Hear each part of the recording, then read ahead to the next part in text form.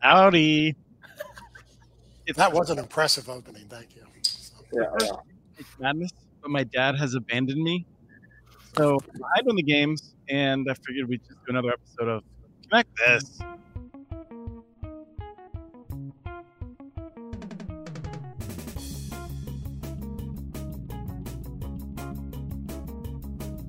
Welcome.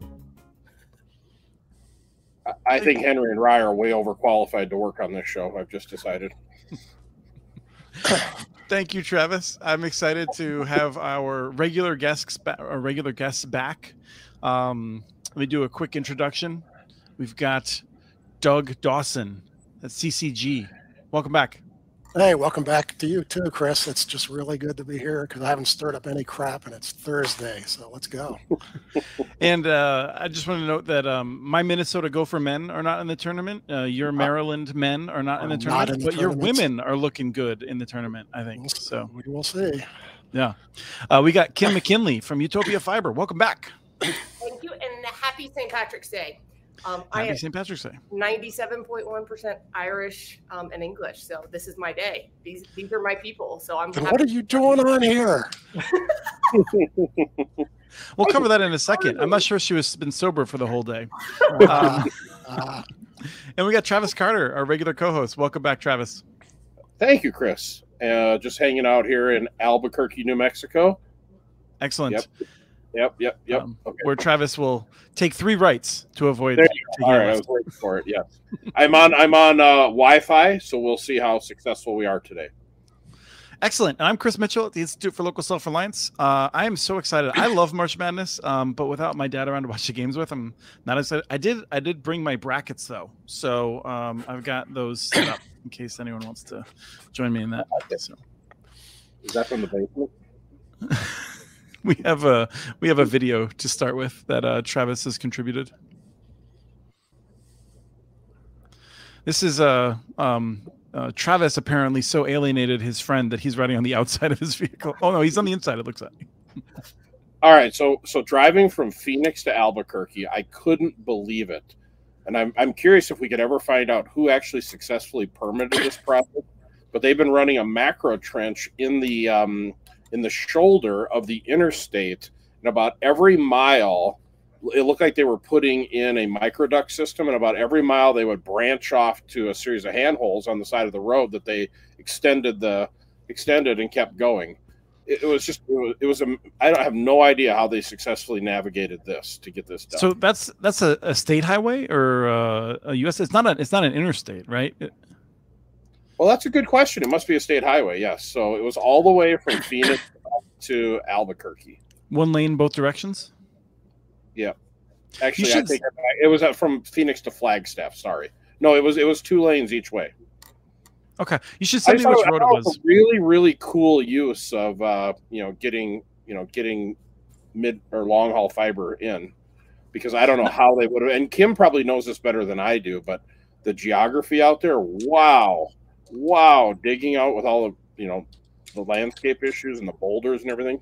At first, I was wondering if it was the Arizona middle mile or that project they're putting in out there. But then if it's going all the way to Flagstaff, no, that can't be the case. That's the Arizona State project. So I have no idea who it is. But yeah, it's an interesting environment. But I want to know who, like the person who's driving. You must be a thrilling guest as a passenger as you're filming micro trenching all the way.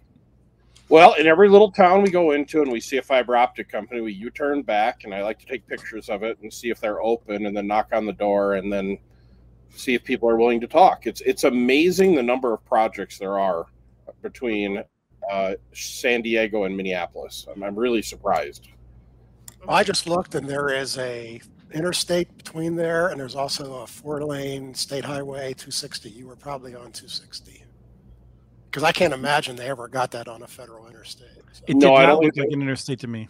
Yeah. So yeah, this is how you are. Yeah, Route 260, which is a straight line, man. So.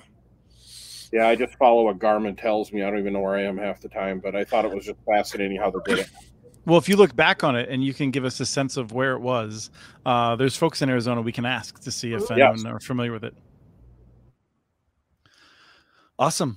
We have one other multimedia little surprise, I think, queued up. Is that right? Did you get the email, Henry? If not, I'm just going to look at myself here for a second and assume you didn't. We'll move on to the first topic, and you can just surprise us with that later on. The Sean asked, what's the difference between macro trenching and micro trenching? I don't think I mean, the macro is just a word that we put up because it looks like it's bigger than a micro trench. You can dig, even micro trenching machines will go 3 inches wide. Hardly any, in a city street, you would never do that because it hurts the street. Yeah, a shoulder like that, who cares, right? Right, in that climate, right? Because I mean, like up Right. here, if you did that and then it froze and a couple times, it would just separate. Like it would be 2 roads. Yes. Effectively. Do you still have that picture I sent you the other day of the handhole? I think Kim and Doug might get a kick out of this. What we deal with The in frozen Minnesota. one. Yeah, the ice cube. I'll dig it out in a little bit if I have a chance to look away. The Illinois is doing something interesting, specifically a Democrat in Illinois. I don't know how many other Democrats are supportive of this, but Doug, do you want to fill us in on that piece of news? Yeah, they are talking about changing the state law so that municipalities are not eligible for the BEAD grants, the federal $42 billion grants, of which Illinois has to get more than $1 billion. So there's at least $1 billion coming to the state. And if they do that, then that's not going to pass muster at the NTIA. And if the NTIA rejects their plan, they simply don't get funded. And they're not the only state. We're having this battle in North Carolina. North Carolina has a prohibition against municipal. And if you want to get that money, you have to relax it for this one set of grants. And so there may be several states who don't get their money. And I know in this state, there's going to be an uprising. I mean, there has been 50 counties here who have had broadband committees for 5 years. And if they don't get these grants, I do not want to be a legislator in Raleigh. Well, the thing is that if the state does not get a plan approved, the state has to get a plan approved with NTIA. If they do not do that, then localities can apply for the money, and so NTIA needs to develop a process in which they would handle that. I would hope that this would lead them to do that, because there's probably going to be 3 or 4 states who do not get their money. And I think I'm from an organization that believes in local self-reliance. We are very much opposed to preemption. It really upsets me that states preempt, and I understand that states chafe when the federal government preempts. It does strike me as one thing that, like, North Carolina has long just screwed its communities. It's another thing for Illinois to be like, hey, we're about to get all this money. We're just going to like totally say, no, we're not going to follow the federal law. It's bizarre to me. Go ahead, Kim. Yeah, it doesn't make any sense. Like, North Carolina can believe what they are. They can be in like Charter's back pocket, whatever. But like for Illinois to be like, oh, here's all this money, let me just give it away and still have a broadband problem, is just flipping dumb. Now, there is one counter idea here. Illinois has a budget surplus this year, and they could turn that down and fund it themselves. Well, I don't think there's been any talk of that, but that's possible. No, that's insanity. It would be insane. It would be insane. Yeah. It's politics we're talking about. Illinois just raised their gas tax in order to fund a major investment in better roads and $420 million in new broadband. But I mean, they can't turn down $1 billion. There's too much of the state that desperately needs it. It's just remarkable to me to have this idea that like they should. It wasn't just municipal networks; it was partnerships. They're pretty explicit about it. I mean, it's just does he actually have strings on his hands? I mean, like, is that how it works? Like, the way that law is written, if an ISP comes and builds 90% of the money out of their own pocket, and a county gives them $100,000 of 1% matching, the project doesn't apply. I mean, it's an absolute ban. So okay, let's play devil's advocate. What is the reason why they would turn down this money? Like, what is one? There's only one possible reason. It's the same reason that California's been nutty. The lobbyists got to them. That's the only possible reason. I mean, California Democrats have been pro AT&T for 40 years. So that has nothing to do with party. So it's money and lobbying. That's the only possible reason. Because there's no sane reason. Well, this brings us to an interesting piece, which is that AT&T had revealed that it created a whole team to go after this money. And by a whole team, I assume that they mean two teams. One team to try and figure out how to get the federal dollars that are available via the states, and the other team to lobby to try to make sure no one else could get the money. So that's some of what's going on. But AT&T they're trying to get at least $1 billion of the federal money to distribute, which admittedly for them is a small amount. They got $3 billion, I think more than $3 billion from the most recent Connect America fund, which they just pocketed. They didn't. I just saw Doug, and I realized, Travis, we're going to bring you back into this in a second. But Doug, you had said that they really didn't do much with the fixed wireless, and I hadn't heard anyone else talk about it. And I discount what you say on a regular basis, so I mostly ignored it. But then I saw in their investor call that they have 120,000 fixed wireless subs. But they've been claiming that they've had this for 5 years. Exactly. Yeah. So obviously they haven't. I mean, like, that's great for AT&T to be like in front of like 50 million homes and have 120,000 subs. Because what they actually told their investors very recently was they're actually going to launch the product for real in August. Which now also what they've just said is by 2025 they're going to get rid of half their copper. They're going to get rid of it, and unless they have this product out there, they have nothing to replace it with. And this product doesn't work in half rural areas anyhow because you don't have any cell phone coverage. So this is an odd company. Now remember, 6 months ago they said they upped their forecast of fiber passings from 25 million to 30 million. The extra 5 million are these grants. So they expect to pass 5 million more passings. So they're going to want more than $1 billion. Do the math. So they didn't say a bigger number because they didn't want to scare people. Their problem is what state's going to give them the money except for the 3 or 4 states who are in their pocket. So, well, I'm curious. I mean, we're in some of the work we're doing in some of these counties. County boards are like, well, AT&T is asking for money, and we're not hearing from anyone else. So I guess we'll see if we can get the state to give AT&T our money. They just don't know what to do. Right. Well, that's the problem. I just wrote a blog about the other day. You know, if you don't have an ISP pestering you for the money who's local, you may not have another choice. Remember that those big telcos, Frontier, CenturyLink, and Windstream, all those guys bought up all the independent telephone companies. There's giant swaths of America where there aren't any of those guys. And so if you don't have a co-op and you don't have those guys around, who are you going to give the money to? So, well, that's where I'm curious. And so, Travis, when you and I were talking, like even just 3 or 4 years ago, I feel like you were like, "Hey, Chris, like if you know of any interesting opportunities in places that are warm in the winter where I can build year round, I'd be interested." And then last year, I felt like you were like, "Nah, I think I'm going to focus on Minneapolis and this area," and like I wasn't sure. Where are you at with that? Like, would you build in Albuquerque if you had the opportunity? I don't. So here's the problem, and I learned this problem when we rolled out this opportunity in Oshkosh, Wisconsin. Getting financing for upstart fiber networks from traditional lenders is, I'm not even going to say virtually impossible, impossible. Right. So that's where the whole thing stalled. Even if you got 50% matching money from the state, the Fed, the county, outer space, it doesn't matter where it comes from, you're still liable for the other 50 cents. Your traditional lenders will not lend against it unless somebody is willing to either personally guarantee it with strong assets they have, or if a company like Utopia or USI or somebody that's been around for years and years and years will backstop the debt. So it really takes you the wind out of your sail very, very quickly on all these federal dollars that are there. It's sort of irrelevant if you can't get financing for the rest. And that's a warning that I've been putting out because there's a whole lot of folks thinking about starting new ISPs just because of that. They're not getting financed. Nobody trusts them. Well, you shouldn't. Yeah, and the federal government and the states already know better because they learned that lesson in 2009. They're not giving money to untried people. So yeah. No, and I actually, it was my one question for this was for Kim. Is if Kim had to start over today, could you get Utopia off the ground? And I would say from our standpoint, I don't think we could. could. I think the only thing that we have over you, Travis, is that we have the ability to have a backstop from the cities. Yep. To start off. So if you're looking at that you don't have any secure financing or any secure assets behind it, I don't know if you can, right?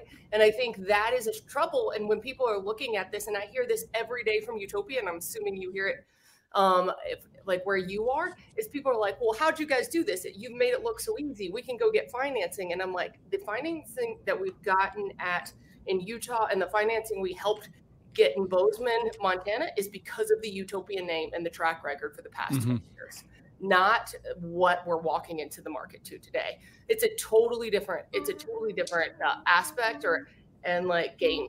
But a lot of people don't see that. They think that since we say it's so easy to get financing, that they can get financing easy as well. I'm still stunned today that every week we will get a senior lender wanting to take our business on board. But when we started, I couldn't even get anyone to borrow me 10 cents. Yeah, so really, it's to answer your question, it's really just how big of liability do I want to take on personally, and where is my comfort level there? And when you look at it, and a lot of these operators are going to be a little older. So if you're 50 years old, how much liability do you want to take on? Because you don't have a lot of runway to start over. Right. So do you want to try and hire people and be in a place that you're not familiar with and try to do this? If you're now liable for it, you're probably not. Well, I would tell you this: if I was to do it again, I would do it in a major market though, where you have density. Density is the thing that we really benefit from, and that has the large incumbents. But would I go to Chicago or would I go to Denver or any of these other? No, I just don't know the politics of those cities. And would they shut us down instantly, even if I could get financing to build? But I need to put what Travis just said in perspective. He said he said something that's really actually profound, that you have to put your whole company on the line as collateral. People don't realize when they get that electric or that telephone co-op next door to come and build a 3-county area, they put their entire co-op up as collateral. And if this thing fails, they go out of business. And no, I think that's. They have to completely pledge their business to borrow this kind of money. So I'm confused by that, because I thought the whole point of them creating subsidiaries in many of these states is because they cannot tie that to it, because they do not want to bring the entire electric system down. And by they, I mean the states will not allow the co-ops to bring their entire electric system down with a foolhardy investment. I said telephone co-ops. Electric co-ops are not allowed to do that. You're correct. Okay, right. Because Thank you. FERC actually regulates people where the FCC doesn't. So. There's others at ILSR who might challenge that. We can talk about that another day. Well, I agree. So we have one other topic that I wanted to hit real quick before we bring Sasha on, and that is that Lafayette, Louisiana. The person who founded Lafayette, Louisiana, Terry Huval. I loved him to death. Great guy, fascinating individual. The mayor that brought it he'd been replaced by another mayor who, frankly, I didn't want to have anything to do with, and who in some ways tried to cripple the system, it felt like. But Lafayette utility system has just plodded on without my help somehow, without me paying attention to it, and is really doing some cool stuff. They got a grant in order to expand service to some unserved areas around them. It involves 1,500 census blocks. This is in a news story that we might be able to throw up on a banner, a link to it. I'm not sure. Someone might put it in the comments. And they had their big ISPs around them challenged their grant in more than 1,000 of the 1,500 census blocks. And then when those were evaluated, nearly all of them, like more than 99% of them, only 4 of those challenges were held up. This should be criminal. Like, this is absurd that these big companies can get away with this, to just try to stop an investment into an area that sorely needs it. So Doug, you also paid attention to this. Well, and we just saw that, and everyone who filed one of the NTIA grants 6 months ago were just challenged across the board. CenturyLink down there, they were challenged, I'm sure, by Cox and AT&T largely, and so the ILECs are just challenging by the hopes that you'll give up on some of them. So it doesn't matter if they're right or wrong; they're simply challenging them all, and it's a real administrative hassle, because it meant in this case that the NTIA had to actually go and clear each one of them. And it's a whole lot of work, and it's a massive burden on the granting agencies. And that was a $200 million grant process. The $42 billion grant process has a challenge in it. Everything that somebody tries to do is going to be challenged. That's going to be an absolute nightmare. And I think that's the point, right? So we're these federal programs that have all the flexibility, and we say we love the flexibility that these federal government programs are providing, and that you can go spend this money if you feel like your county is not getting these speeds or whatever. Like some of that language is in there, but that's what you're seeing in Lafayette, is that they're going to challenge them with this. And is this going to happen? Is this not going to just start in Lafayette? Is this going to go across the country of what we're seeing on these? Well, yeah, there's a Knox across the country. Yeah, we wrote about it in New Hampshire as well. But here's the thing, right? This is preventable. This is the sort of thing where policy should have prevented this, right? To some extent. Minnesota. Remember, Congress wrote the rules right in the damn law. Okay, well, that's a problem. So Minnesota, in Minnesota, got their words in. That's what happened. If in Minnesota you engage in a challenge that is then not upheld, you lose the ability to challenge. Oh, no, in Minnesota, they don't even take challenges from people like CenturyLink anymore. They just said, go away. But I think that Doug brings up a good point, though. How many of these entities have the manpower to challenge, and how many are going to really pursue when it gets nasty? And I think the incumbents are just looking and saying, oh, these guys will give up because they're a small mom and pop and they don't want to challenge the big guys because they think they're going to lose. And it's going to be a problem with this federal money that's coming out. Absolutely. Yeah. Absolutely. So then I guess the question is, and I think we've asked this before, what percentage of this federal dollars go to the incumbent provider in the area? Is it 50%, 90%, all of it? No, I think if you add up all the plans of all the guys, they're probably all collectively going for 30 or 40% of it. It's a lot. It's hard because they don't care about the other areas. Like AT&T, I mean, Frontier, even the old CenturyLink, the new CenturyLink is going to be in there. Windstream, they're all going after it. But I think Charter's going after a bunch. So, right, but I think it's worth noting, like, I don't think AT&T is going after much in Mississippi, right? Like, they have areas where they're going, but there's other areas that they're just not even going to compete for, and that's why, Travis, the number might be lower than you would think. Right. But won't the incumbent in Mississippi go for it then? AT&T is the incumbent. AT&T is like all of Mississippi. I mean, like what Doug was saying earlier, there's no small companies. I mean, C-Spire would get mad at me for saying that, but like, there's not a real tradition of small companies in a lot of these states. If you map the map of Mississippi and you map AT&T and all the incumbents, you can barely find the incumbents on the map. They're little tiny dots, right? So. I guess so then what happens? Are we expecting a bunch of new entrants into the market to take these dollars and run with it? I expect those giant investment-driven firms who are coming in with $1 billion each of equity to be in these grants too. I mean, we don't know who they are. They're just going to appear, and they're going to be mystery bidders. You watch. There's going to be a bunch of them. So, Travis, are you bidding for any of this money at all? No, I don't think we qualify for it. So not in Minneapolis, but if our business model is pretty static now. Of the direction we're heading. We're like I said, we're using the kind of the tailwind that's been generated through doing this for 10 years to just do traditional financing, et cetera, et cetera. Plus all the rules that I've seen, it would be real tough to operate within those parameters. So I just prefer to kind of do it by myself. There's a bunch of stuff I want to continue on, but we're gonna stop there for a second. Bring Sasha on in a second. Before that, we were lucky to have Kim with us today.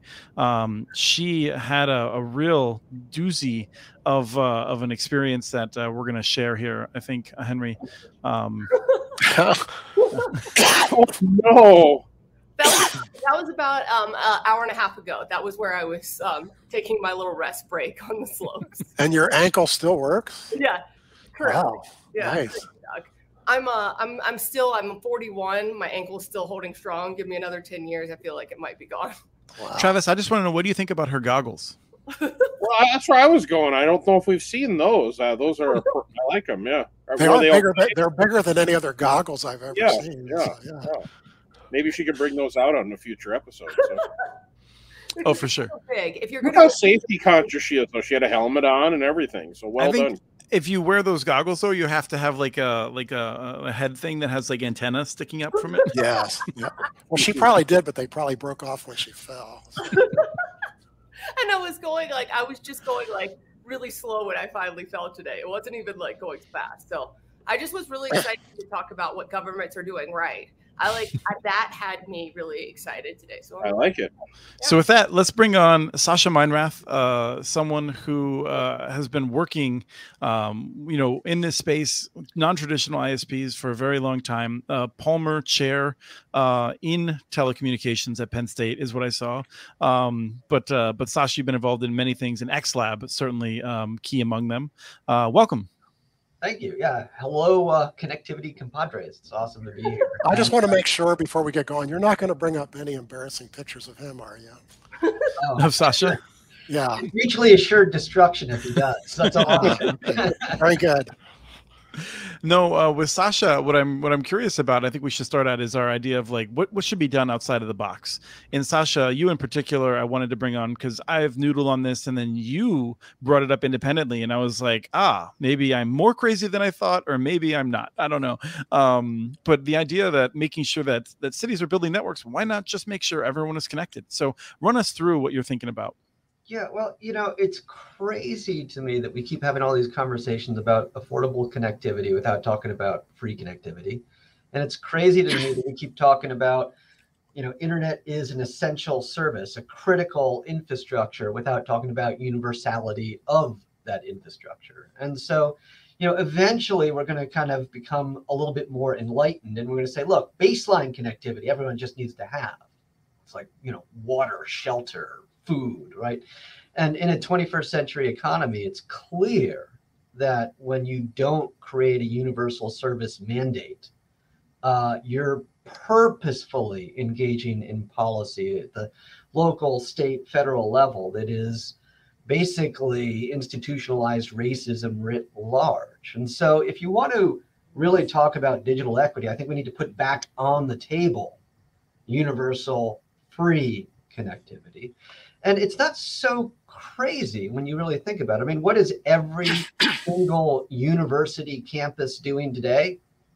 Universal free connectivity for everyone on campus. And to expand that to a slightly larger campus, let's say a city, municipality, a county, to me is the next logical step in I think a 21st century civil society. So I and many others have started sort of pushing a little more actively on this. And of course, for the last 22 years, I've been pushing this very idea, first in community broadband and then into kind of larger scale networking initiatives. But I think that which was total crazy, radical tinfoil hat insanity 20 years ago is beginning to enter the mainstream. And so this is different than, say, like everyone gets gig connectivity, although that would be lovely. But certainly there should be a baseline where we just say, look, this is so important. Let's make sure we have that. What is the baseline to you, Sasha? That's where I get stuck too. Yeah. I would set it at the 25 by 3 mark, right? That just says, look, this is, we all know that's pretty minimal to begin with. It is the minimum amount to be, qualifies federal definition of broadband. Well, I think that I agree. I don't disagree with you that we should look at like providing a baseline. But when Google Fiber came into the marketplace, they came in with this free product, right? And they came in and it was like 3 or something. It was like 5. Yeah, it was DS. Yeah, it was like a DSL product. Yeah, it was very minimal. And at least in Utah, from what I was hearing, they saw a huge uptick of customers choosing. I knew a web developer who was so cheap that they were using the free Google fiber service in Provo, which blows my mind. But I think if you're talking 25/3, a lot of the country can get by with that with not subscribing to something else, which blows the business model out of the water for these other companies. But I don't disagree with the concept of it either. So it's like, I agree with probably where Chris is coming from. I agree with what you're saying, but I don't know what the practicality of how it can be. I think we need to really look at these business models very carefully, right? Once the ISPs realized that we were looking at their profit margins, they stopped publishing any useful information that would let us look at their profit margins. But especially when you have an opportunity like 42.45 billion covering capital expenditures for so many networks, the ROI that you need, the average return per user shifts dramatically, right? If you have no debt servicing on these networks, all of a sudden it opens up things that might not be viable if you're having to put up your company and take out a bond in order to build this thing. Yeah, well, I think I, that's build, I super build these simple. business plans. I mean, I love the concept too, but Yeah. those are 75% grants, which means 25% matching. And the 25% matching is really over 30% because you have to cover your operating expenses in the early years. Yeah. And so they are borrowing a lot of money to build these rural networks because the people are spread out. Well, hold on. and Let's the be numbers clear. don't look Sorry, good. Doug. I- I think yeah. it's worth clarifying. Yes. Sasha did use the number 42.5 billion, which is going to rural, but I think we're talking about urban networks here, where the Yeah. economics are a little bit more friendly. And I do think urban if, business plans too, and somebody still has to come up with the matching money, and it's right, not and that's what I was going to easy. say is Yeah. that I actually think that if philanthropy saw an opportunity that they could put in 15% of the cost and then and guarantee, That would do it. That Yeah. would do it. Yeah. Let the Or Gates Foundation make it work. I or completely the agree with cities you. themselves, right? I mean, Well- the cities think nothing of building roads and making those freely available. Sports This is a stadiums. rounding error on that cost. All right, And like, it doesn't even begin to rate. And the compared to problem what- is we have to get over this idea that they have to get their money back on their bonds because that's right now. There's no city who politically wants to do a fiber bond and not get their money back, and it's just Yeah. it's because Well, they're being like, pounded by the let's be clear. incumbents. That, They're being pounded by the incumbents. not nobody. Fair Lawn, Ohio is doing it kind of Okay. quietly. Westminster's kind of doing it that way, and they're Quietly, sort of yeah. like, okay, we'll pay 75 or 80% with revenues, and we'll cover a Right. little bit, and that, and Right. so that it's happening a little bit. A little bit. I have a few clients who are doing it, but it's small. Yeah. We also have to look more holistically at the return on investment, right? So to AT&T, increases in property taxes due to property values going up, that's external to their bottom line. For a municipality, that is directly related to an investment in broadband and should be looked at as part of the return on making that investment. Well, and let me give you an example that says exactly what you just said. The city of Huntsville, Alabama, and Google Fiber. Google's only paying something like 60% of the cost of that network. Only. And it's supposed to be open access, and Huntsville's never gotten anyone else on it. And they're happy. They're going, the other benefits we're getting from this network they're actually making those 40% of those payments out of their pocket. And they're happy to do so because they're saying the benefits to our city are gigantic. So you have to get over that hump to go, we can afford to make this happen. But I think that's a PR campaign that is PR campaign is the trouble. because like if you say, hey, we're going to do this, and the taxpayers are like, why are you going to do that? Why are you subsidizing this connection when we have the free market? And then I have another question, and I think this is aimed at Travis, because Travis is not a huge ISP. I mean, no offense, Travis, you're no AT&T yet. And what do you think about like this kind of program for somebody who's in that kind of market? So I guess the first thing I ask is, so if I understood the theory is we're going to give away free baseline connectivity to everybody. That's kind of the general gist here. So why don't we give away free baseline electricity to everybody? Yeah, Marginal cost is different. it is. Very. Is it? Yeah. It costs Okay. $1,000. Here's to the hook up thing, a though. home. Actually, let's be clear, though. Actually, They're it's a already very hooked up, Travis, though. your question is actually very interesting because as we move to a grid that is increasingly, based on renewables that don't have a fuel cost, I actually think we'll go in that direction. I'm just asking the question. I don't know. I mean, I don't think people appreciate, and maybe Kim can touch on this a little bit, of how expensive these networks are to run, operate, maintain, do correct customer service, do everything, and the idea of doing it for free. Let's be clear again. I'm sorry. So first of all, it's not always appreciated. Sasha has more experience than people like me, right? I've learned by looking at what people are doing and studying it. Sasha has actually run networks, so don't assume that. No. I'm just curious because I'm curious. I'm curious how this works. But I think it's also to be clear, like Sasha's talking about a network that is maybe available to 10,000 people, and perhaps everyone could get a free basic service. And perhaps 10, 20, 30, 40% of different communities choose to take that. The others are paying something, I'm assuming, like only over $40 or $50 a month. And so like there is revenue coming in. They don't have a lot of debt. They have almost no debt. Why would they? Why would because they want to have faster connectivity. I mean, why would you? Like, it's crazy to me. Like, I mean, I pay extra to Comcast. Lots of people do. Like, and especially if my only other choice, the free service is the baseline of what the FCC defines as the minimum. Let me throw back to Sasha though to answer that. And then, Kim, I know you. Free over-the-air television exists all over the country, and yet people still pay for a premium service, right? Yeah, but the content producers do that because they get ad revenue from the content. Mhm. So would you be an advocate of injecting in the HTTP stream ads so that the provider could recoup the cost of running the network? There are many ways to operationalize this, and I don't want to overprescribe a singular business model. What I am saying, though, is that we as a civil society do invest majorly, big time, in other free services, primary education being a big one. And this is so valuable across the whole domain. I don't understand why we wouldn't say, hey, you know what? We talk about network effects. We talk about like how valuable this actually is to society. There's numbers being thrown around of like, you know, multi-trillion dollar hits because we didn't have universal connectivity when COVID hit. Like the opportunity cost is so huge. Right. There are millions of children who are getting a shittier education because they do not have access in the home, even before they started going home.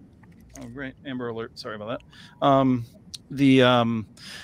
There's a tremendous cost. And on top of that, the city of Minneapolis, the county, the state are all running super efficiently because they cannot assume that people are online. We need to make this transition. You know, the Eastern Bloc, like Estonia, Latvia, Lithuania, the things that they do are just blow my mind. And so these are the kind of costs that Sasha's encouraging us to include that we are not including right now. But Kim, you were trying to jump in earlier. I think I just wanted to like understand a little bit more. Are you talking about like offering this to everyone or just offering to low income? Is there any like parameters that these people would have to fit under like that you're looking at? Yeah, so you're asking for the detail. There's a lot of devils hidden in there for sure. And again, I think what's more important is that we have conversations about what the true costs of our failure to make these investments are. And then we start talking about, well, how would we operationalize this in a way that would effectively provide sort of minimal services across the board? Now, I think personally that you're going to have a rich ecosystem of different business models and players that could do that.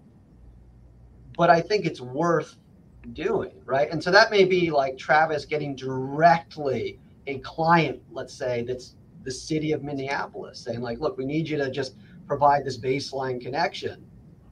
And that changes then who the client is. Instead of Travis looking to bill everyone for 25x3 service, you just provide a baseline. And then in many ways that as Comcast has realized, like that low cost service is often the beginning of an onboarding of a whole new client base for your premium services. I think we're likely to see that because frankly, 25x3 works really well until you have kids, let's say. And since we seem to continue to procreate, a lot of families are going to be like, yeah, this 25x3 was great when I was hanging out in my bachelor pad, but now every time they're gone online doing whatever they're doing, I can't do this kind of call. And so it will be a natural thing for folks to then move from that baseline into premium services in the same way that we've seen with so many other elements, right? But I think there's a lot of education that goes along with that because sure. I think we're making a lot of assumptions that people understand what 25/3 is and what 25/25 means or 100/20 means. And I think that there's education to you can do with that kind of connectivity and more connectivity. Doug's going to jump in here. I know. Yeah, this only works. This only works for Travis if the city gives him half the money, so he doesn't have to go to the bank to borrow it. They just give it to him to build, right?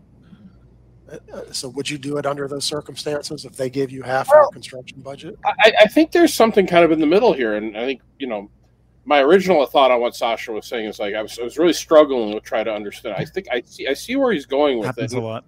And Chris, you and I have tried this. We've tried giving this away. We've tried every model under the sun. The connectivity is only one leg of what I think is the three-legged stool. I mean, they don't have technology, these folks. They're not computer savvy. And so just giving away connectivity is just one piece of it. And we when we ran our pilot of giving it away, very few people even took it up took us up on. Yeah, no, I mean, so there's two things I would say to that. One is I mean, I really wanted to build on this, but I want to give Doug a chance to speak too, and that's that we need programs. I mean, we got $2.5 billion in the Digital Equity Act that is now available. I think that's going to make a big difference. We need to probably spend more like $10 billion. We need people who are going to do these trainings. This is not something that we'll still be spending money on in 2030, not nearly as much, maybe some, but we need to have a big core of trainings, in part because these benefits come from people not being able to go down to City Hall and fill out paper, right? Like we need to move to new systems and we need to like get people to use those systems. That involves a lot of training. The other piece of it is, Travis, is I just think that it's one of those things that like, if you see something that's happening in your building and you've never heard of it anywhere else and no one else has ever done it, and you're like, oh, free service, it looks like a scam. Mm-hmm. If there's a whole coordinated campaign where it's like everyone in Minneapolis now has this free baseline service, I do think we'd see more take up than we saw in the effort that you did. Yeah, unfortunately, for this to work, the money's going to have to go to the incumbents because you can't put them out of business. That'll never get through the Supreme Court, and so, but they would take billions. I mean, we can give Comcast billions, right? But then they have to actually follow through and get everybody connected, and that's, how do we make them not just pocket it? There's a whole lot of issues to solve here. This is no show for political reality, Doug. Get that out of here and let's go back to Travis. I know. But I think you're right. I like the idea, but I also have watched the incumbents pocket amazing amounts of federal money. Yeah, I expect, and right, we'll be able to empirically test this, but I expect that we're going to see some municipalities and et cetera do exactly this over the next few years with this funding that's being made available. I agree. It'll be the imagine if like Minneapolis does this, but not St. Paul. Where is everyone going to move? Right? Like there's a St. Paul. There's a massive first mover advantage, and for especially in rural areas, places that do this are going to attract folks, and places that don't are going to rapidly realize that mistake too late. So, Kim, can you just hold that for a second? Because Travis really waved his hands, and I don't want to lose it. Yeah, no, because I this conversation fascinates me, and here's what I've whittled it down to is a hybrid model of somewhat similar to what Sasha said, which he said is a very key point in there. Is I think, and what the PC for People guys from all their experience have said, is the one thing I don't like is hindered service. I think that really sets people up to fail. So $10 a month, coupled with the ACP, coupled with gigabit speeds, and what Sasha said is really from an ISP standpoint, what you're trying to get are those kids who are maybe 8, 9 years old right now, who in 10 years, they're your new customers because they have an appreciation for the connectivity. So that's the model we're heading down. And I think it's going to be wildly successful. So it's not necessarily free, but the guys at PCs for People, they were adamant. They said, do not give anything away for free because they don't trust it. They think you're spying on it. They think you're selling your data. That people they're suspicious. So that's. Go ahead, Kim. I want to say to Travis that first of all, we appreciate that he likes one federal program that is out there, and love it. Well done, federal government. But okay, so yet again, I'm with Doug. I like this program. I like what we're looking at, but I have some questions about it. So say you have a Muni network who gives free service, but you don't, and they're getting money like a federal subsidy, and you have a private entity like Comcast who doesn't. Will there be lawsuits ensuing that you are helping the federal government give away a free service while you're not helping the private sector give away free service? I mean, to me, it's a question for society. It's a normative question. So we have free education and we have private schools, and those two coexist. And that was a decision we made as a society, that we're just going to make this massive investment in the public good. And I would put connectivity up there as that essential. And again, like in most highly industrialized countries, we've done the same thing with healthcare. We haven't, obviously in the US, much to our chagrin, right? It's hard to look at like us paying the most for the worst outcomes in like the highly industrialized world and say like success looks like this. But when you talk to a lot of communities about connectivity, we're paying more, we're getting worse service in fewer locations than a growing list of other countries. And how it can look at that market failure over the last 15 years, post 2005 with Brand X, and say, this is what success looks like. I think, what the radical position is, carrying on the trajectory we've been on. The non-crazy one is to say, hey, we got to throw a wrench in that and try some new business models.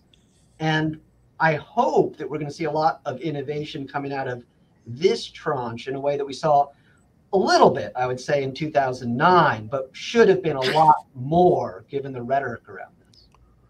I believe there will be small cities who make this work. So that whether it spreads to big cities is the hard tranche, because that's where the politics come in. So, but it'd be awesome if they do it. So yeah, I mean, this is not 42 billion. This is 420 billion, but we should do it. So let's not appreciate the people that have come before us. I mean, look what we're doing right now. I mean, there's 5 of us on a high-def video call. I'm in an RV park in Albuquerque. Chris is in some place called St. Paul that no one's heard of. And, we're all dotted around the country, and we're having this debate or this conversation. So I'm not sure saying that what we've built to date is a failure. I think it's but today I want to go back to something Sasha said. I think we're right around the 10th most expensive broadband in the world. And the people above us are like Afghanistan, Iraq, and 3 islands who are in the middle of nowhere. But broadband's ridiculously priced. So. Get in your car and drive. How big this country is, and there's nothing there. Yeah, I would love to be one of these small European countries. Everyone talks about how great Singapore is. Hell, we could wire Singapore in an afternoon. Right. There's a couple of different things here that I want to just sort out, and we'll say goodbye to Sasha. One is that from what Travis had just said, our problem is our cities. And so the density really isn't that much of an answer. We are expensive because of our cities, not because of our rural areas so much. The thing about the $10 a month, I think Travis is totally making a really valid point that there are some people that want to pay, and I think it makes sense. The challenge is just that it's not even worth collecting that money. So there we have a conundrum of we don't want some people to feel bad. And so that's just different cities are going to wrestle with that in different ways. And it'll be interesting to see how it turns out. Sasha, let me give you just one last minute and then you can run off to your dinner. Yeah. So, I think it might not even be cities or counties that are going to pioneer these new models. I suspect it's actually going to be tribal authorities, that there is a profoundly innovative push happening out of this space, a part that, Chris is directly responsible for helping Cat herd and coordinate. But I think that we're going to see some really interesting models coming out. And this is poorest of the poor, ruralist of the rural, least networked areas of the country. If we can make things work there through and innovate some business models that might not be sustainable on the single payer side of things, but are sustainable when you have a different client, perhaps a tribe, I think that becomes then something that a lot of other places in the country will look towards and say, well, if they can do it there, why aren't we doing it here? So, Sasha, let me just leave you then with hitting back at you with something that you said, which is that for people who are watching, our 3 loyal viewers,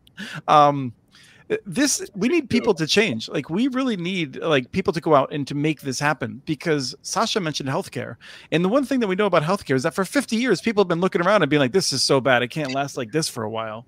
Something's got to change. And the simple fact is something doesn't have to change. It could very well get worse. And that's why we need people to be out there building coalitions and making it happen. Kim? And I think this is something I was at the National Leagues of Cities conference earlier this week, and somebody said this.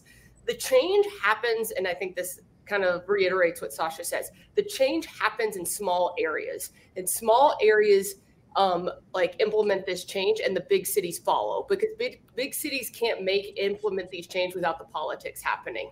But if they can see these small communities starting and building on this momentum, bigger cities will follow. And I think that is something that kind of resonated with me, because it was change doesn't start from necessarily these 5 million populated cities. It might start with the ones that are 300 with an innovative idea, and then moving from there.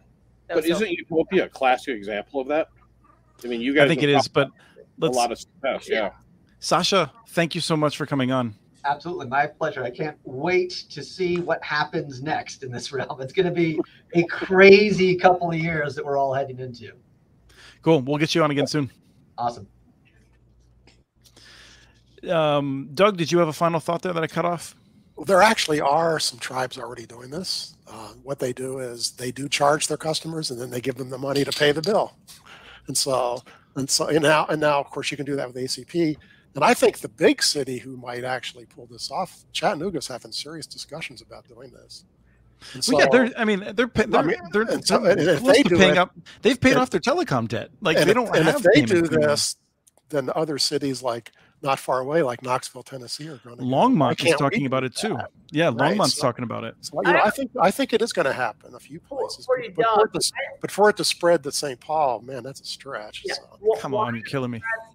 Giving it making charging them for it and giving back the money. What is the explanation of why they're doing it that way? Because the folks can't afford it. They actually have started regulated telcos. They can't give it away for free. So they give them the money, they pay the bill, but they have tribal businesses that actually pay the bill for everybody. And so it all looks good on paper. People get free broadband. Everybody's happy. So, sometimes you got to play the weird government games to make things work. That's really what it is. So, yeah. All right. Doug was making fun of me earlier, saying we weren't going to get to all the topics. So what are cities doing well? What aren't cities doing well? Let's just spend the rest of our time. 9 minutes? Come on, man. Oh, no, we've never finished the show in 1 hour. What would be the point of that? We have a good 19 minutes, I would say. So Travis, let me throw it to you. What are cities doing well? I don't know what aren't they doing? I don't know if I'm necessarily educated enough to do it. I see a lot of cities think that they're going to put up some free Wi-Fi in the parks and places and think that that's going to make a difference. I hate to break it to them, it's not. And so I don't know. I don't have a good answer for you. I don't really know what other cities are doing in relation to this. I think a lot of cities are doing a lot of talking. What's that? You're killing me, Travis, with this answer. Come on. There's cities who are doing a lot of things right. Well, that's why I'm going to leave it over to Kim to tell us what cities are really doing well. I think cities are taking action. I think that is a huge victory. For the first time, and when I've worked in this industry for 11 years, cities are looking and really taking action to put the broadband into their own, making broadband their priority. To see cities saying, what model works best for me? What model, what company can I partner with? Calling Doug, and Doug is like, I'm so busy, I can't answer your phone call. But they're actually looking into this. And I think that we discount how big of change that has happened in the last 5 years, where before they were cities are well, we have Comcast, we have AT&T, that is just what it is. And they're not thinking that way anymore. And I think that's a huge victory. What's our definition? That happened because of the pandemic. Cities got creamed because of the pandemic. I think they were doing it before the pandemic, but now they're serious. Okay, Travis, what were you saying? What do we define as a city here, and what are some of these names of these cities? Because as far as I can tell, during the pandemic, cities to me are like water. They're going to take the path of least resistance. And the path of least resistance is they all ordered a bunch of LTE pucks from whoever the cell provider was in town and then patted themselves on the back about how great a network they built. So I'm curious what cities we're talking about. And here. I have a different question that'll get to the same point that Kim and Doug could have posed. So it's Team Chris and Travis against Team Loser. And it's just brutal today. The con on what Kim said, which I totally agree with. The thing that I would come back with is I think for every city that's calling Doug, there's 20 who aren't. And that's the part that pisses me off. And there's some who are calling Doug just so they can check a box and not actually take the next step. That's the part that worries me. I'm turning down some cities who want feasibility studies who I know are not going to do the work. So I say I'd rather help someone who's going to do it. So absolutely. Yeah.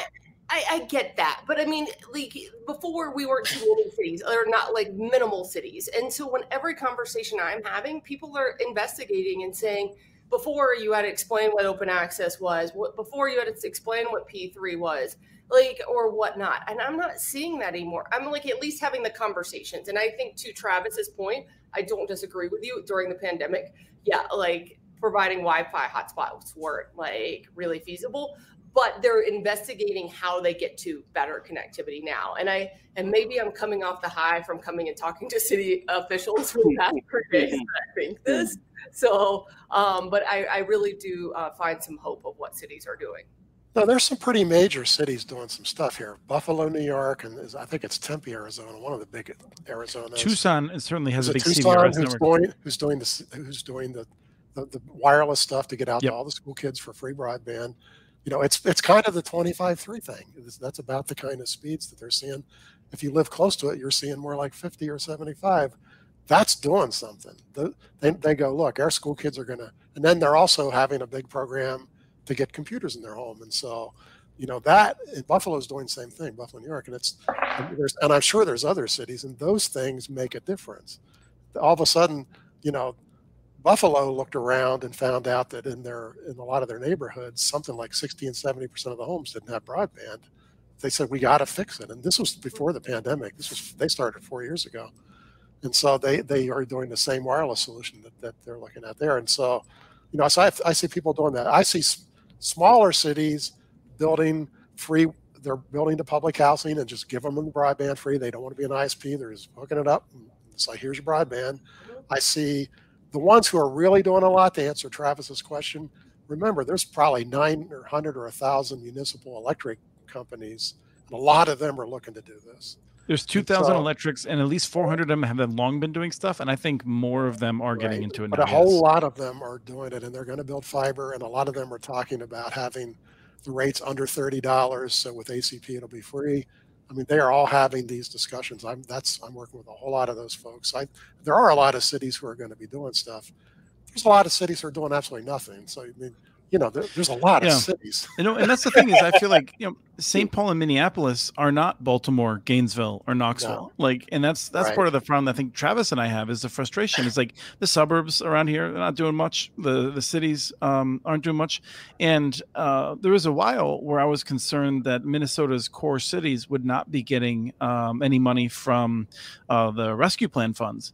And now I'm kind of worried they are going to get money because I'm afraid they're just going to give it to Comcast. And I just feel like I'm on this roller coaster of stupidity. Of just like I'm just so frustrated.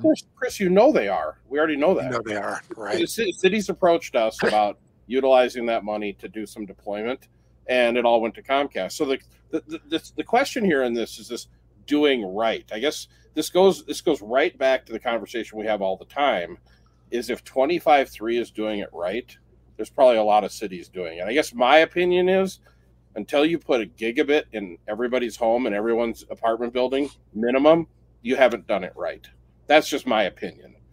And this gets to this issue. Then I really want to hear from particularly Doug and Kim on this, because when I'm excited about CBRS, and Travis really helped me understand the costs and this and that, and like the issue in Tucson. My understanding is they're looking at like $1,500, $1,800 per home served with CBRS. In some other places, they're looking at that also. These modems are expensive, like all these other costs, the work that they're doing.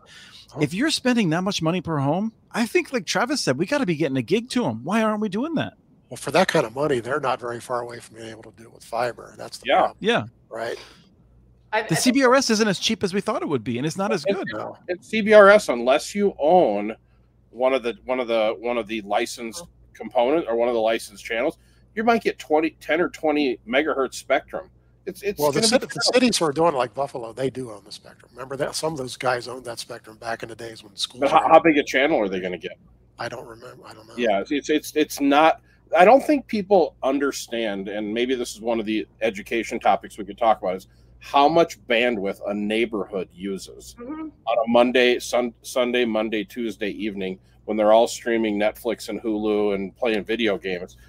I think they think that you can just do this like off one Wi-Fi access point, which is effectively what a CBRS tower is. So I think they're going to be sadly disappointed in the results. Kim? I don't think that what Tucson is doing is right. I don't think that's the right model. I think it costs too much per home. But I have to commend them for doing something. And maybe I'm positive Polly today, and maybe that's just what it is. Maybe I've switched places with Chris, who's always like nothing. Like the government's I could be watching basketball right now. You have to stop. You're not talking like Team Loser here. Come on. Well, remember, CBRS is easy too. You know, the four of us could set up a CBRS tower this afternoon. It's plug and play. Yeah. But I don't think Kim finished. and I do want to note, it's possible that I'm confusing a different city with Tucson. There are places where I'm seeing numbers that are in the order of $1,500, $2,000 per user for CBRS.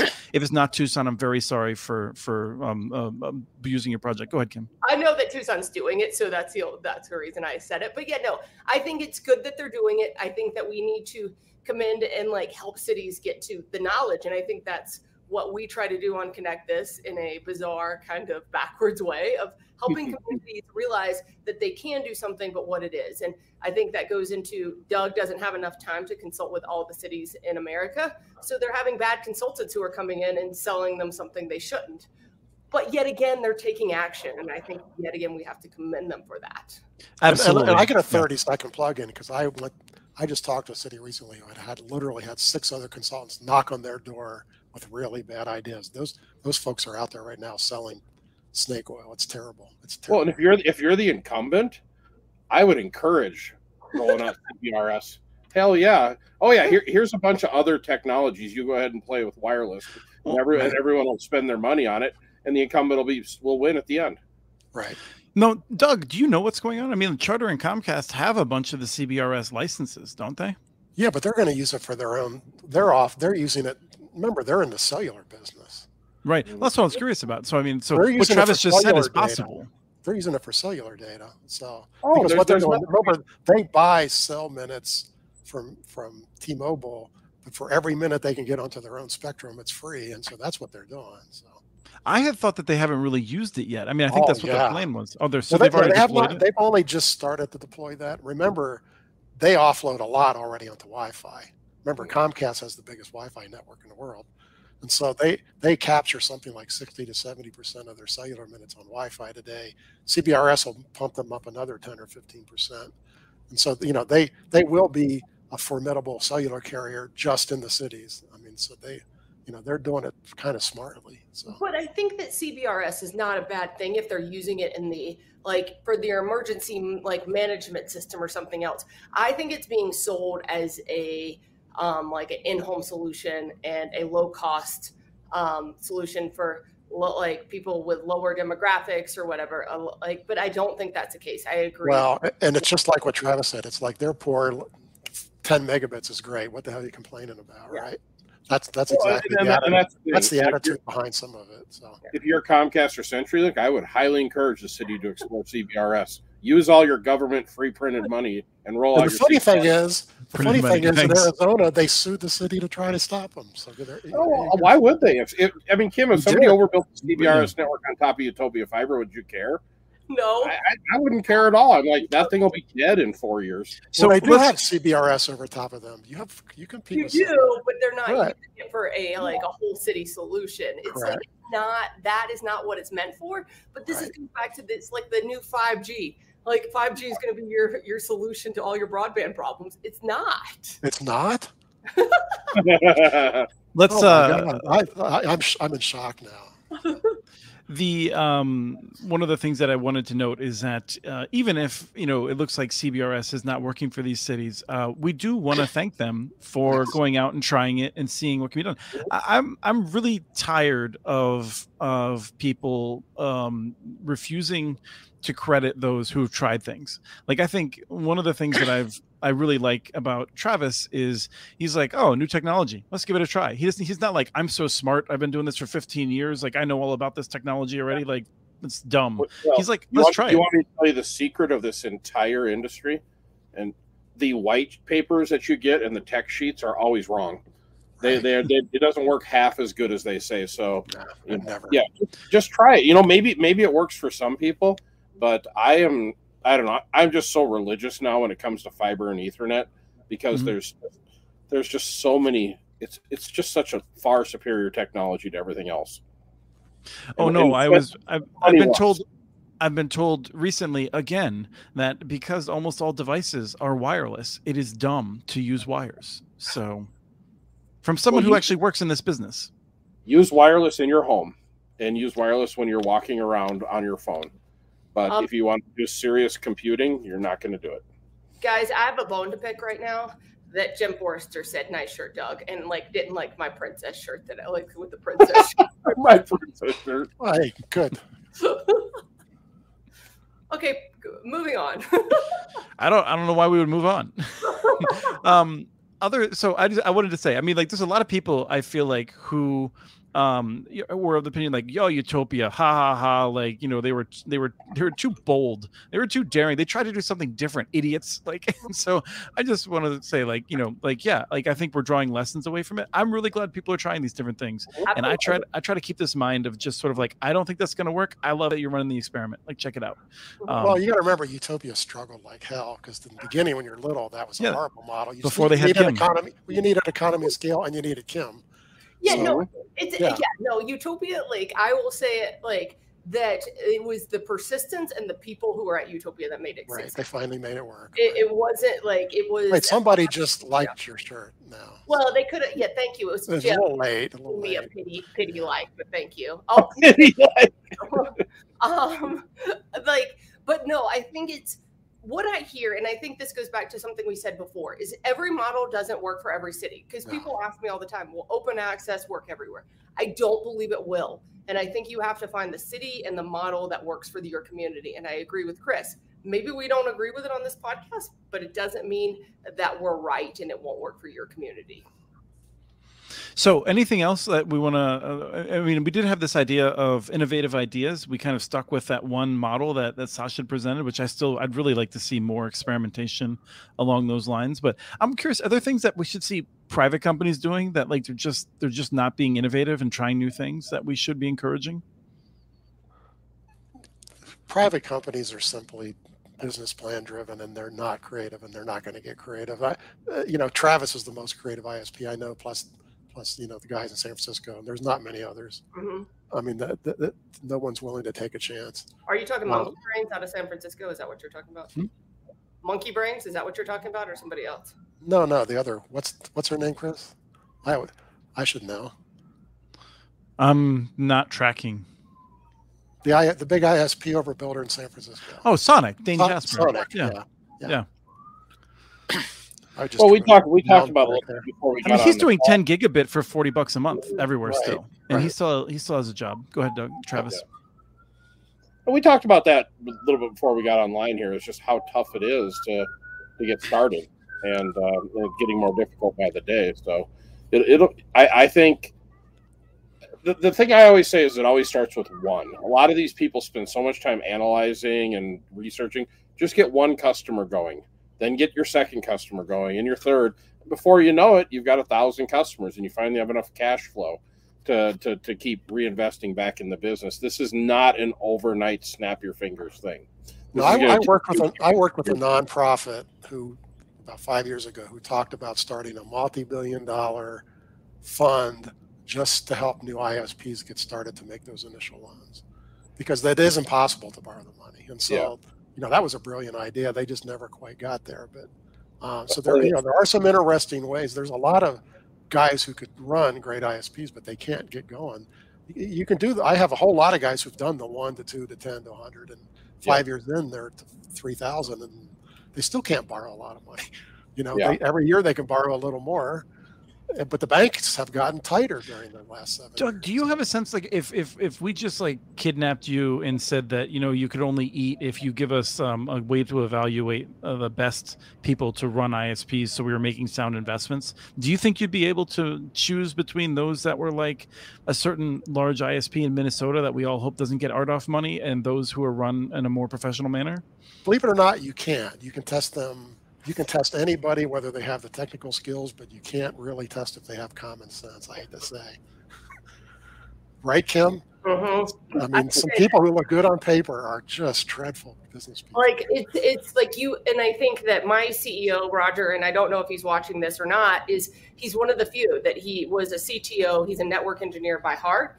But he's a businessman, and you do not find that combination. No, you do not. There's way too many engineers who make the worst business people in the entire universe. Because they don't see it. They don't see that there's a customer. Like, one of the things I hear from some engineers all the time is, well, people, if you build it, they will come. And you're like, yeah, that's a great solution. See how that goes in 5 years where you are. And what else would Roger be doing? You know, I like making Lego castles, or like I know he's making he's making pinball machines. Okay, we're doing an event in Salt Lake City. That's it. We gotta. I wanna come. I gotta spend more time with Roger. I'm tired of just like seeing him occasionally in rooms and stuff. Like, yeah. Yeah, like I think he is probably the geekiest person I know. I mean, he has more Star Wars helmets than anybody, and I haven't even. Travis seen just woke up. I will challenge you, Kimberly. I will challenge you to that. So. As an owner of a 1978 vinyl Cape Jawa, you ask Roger if he can hang with me. Wait, if he's online, he can pipe. Yeah, in. No, he would be all in this because I get made fun of as working as a technical company that I've never seen all the Star Wars, Travis. So it's okay. Chris, I'm not sure if it's possible to see all the Star Wars, but I assume you just mean the cinematic releases. You have never seen the Star Wars releases. Wow. Well, it's like me saying I've never listened to the Grateful Dead either. So maybe Doug would, yeah. Well, I hate to tell you, but I don't think I can be on a panel with him anymore. I don't believe it's possible that Travis hasn't heard Grateful Dead. He just hasn't gone out. No, I always say the Touch of Grey and Real Dead Heads are like, that isn't the Dead, right? That's not the Dead, no. I was driving from Yuma up here, and there was a big dedicated to Jerry Garcia road along the way. I don't know if he grew up in this area or not, but there was a big to-do driving down the freeway. No, he grew up in the Bay Area. So I want to say one other thing. We're going to be closing out in a second. Henry, did you get the other thing I forwarded you from my personal account? It's another image. If you want to throw that up, we can. Otherwise, we'll save it for the next time. But we earlier there was a discussion. I think Doug said that Google's the only one on Huntsville. As I understand it, there are 10 leases on Huntsville. It's just that none of them are citywide except for Google. No, there's Lenora ones, and so I didn't mean to imply that. But they have not gotten their original pile of people paying 100% of the lease cost. Right? In West Des Moines, they announced a similar arrangement. I think Google's paying much less than 60%, maybe closer to 50%. In that case, they have two others that have come on. I mean, Mediacom. Mediacom's they're coming on. Yeah, that was a dramatic change, and then there's another provider as well that's also using it. So, I think it's interesting to see what happens with these networks as they move forward. And prior to 1996, we didn't have 7,500 ISPs, right? Like, we may have gotten to the time because of these private investors that we might see people show up on these. Let's finish up on that, because that's really we lost Empire. It was an Empire that just got bought in New York, I think. I'm curious if we're just going to lose them faster than they can be created at this point. That's possible, because they get gobbled up and everyone's consolidating. You're right. So. And remember, Travis is going to sell to Comcast in 7 or 8 years when he retires anyway. So. No, I don't. You get enough revenue going, you can just kind of harvest it forever. But the thing is with these upstarts, so how much equity is somebody willing to give up? Are you willing to give up 80-90% equity to get the cash you need to start your dream? Well, now your dream's 10%. I don't know. I don't know how many people are going to do that. And then on the other token, how many people are going to risk their house and their kids' college funds and their 401ks to personally guarantee debt? I don't know. I don't know how many people there are out there.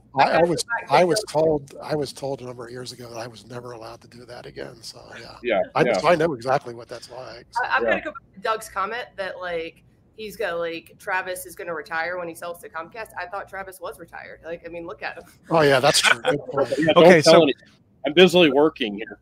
So we do have the last photo now, and this has to do with all of this. This will be the thing that sends us out, because the next time we get together, the vaults won't be in this shape. Look at that, Doug. What do you think? Goodness. That is a Minnesota hole in the middle of winter. It's preserved. I sure hope that nobody has to try to fix someone's line out of there. Future scientists are going to pull that out, and they're going to try and learn about our culture from it. Wow. So here's the moral of the story. If you're starting a new ISP, try to avoid being north of, I think, the Mason-Dixon line, because this is what you deal with in the winter. And yes, Susie's internet is not working, and the problem is in there. What are you going to do? You say Susie will fix it in May, is what you say. Yeah, I haven't heard somebody use a Mason-Dixon line in so many years. I don't know. I was just trying to think of something. I don't even know where that is. What goes east and west? So thank you, Henry, for pulling that together. That was ugly. Next week, we are scheduled to have on two exciting guests, Jason Hardebeck from Baltimore and Joshua Edmonds from Detroit, to talk about what their cities are doing right. These are two cities that I really wish other cities were paying attention to, and I hope that they really learn from. So that's going to be an exciting show. And then we're going to take 2 weeks off, because I'm going to take 2 weeks off. And by being off, I just mean I'm going to be working not in this office. And if I'm not in St. Paul, I can't guarantee I'm going to have an awesome connection and just be in the mood to do the show. So we're going to take 2 weeks off, and we'll be back hopefully with Kim and Doug, some new stories. It's always wonderful sharing a show with you. Thank you so much for spending this time with us. I have a closing comment for Team Loser here. So I'm never, ever going to say, Kim, break a leg. So. Yeah. See, Doug, like, you have the tie-dye, I have the princess. I feel like we need to figure out our brand better than Team Loser. We got to figure that out. Yeah, I think maybe that's projecting is what I think is going on here. So. Who's team winner? Not you two. Yeah. I don't know. So it's Team Loser versus Team Loser? Is that what we're dealing with? No. It was Team Loser versus Travis and Chris. I was that creative. That's how creative I am. Okay, yeah. I think we lost though, Chris. Yeah. I think we're all winners, and I'm gonna go watch half of the teams that are on TV lose. Do people romanticize March Madness? March Madness is a tournament in which 67 of 68 teams are crushingly disappointed. Yes, their teams are crushed. Thank you, everyone. It's been a wonderful episode of This was a Connect good This. episode.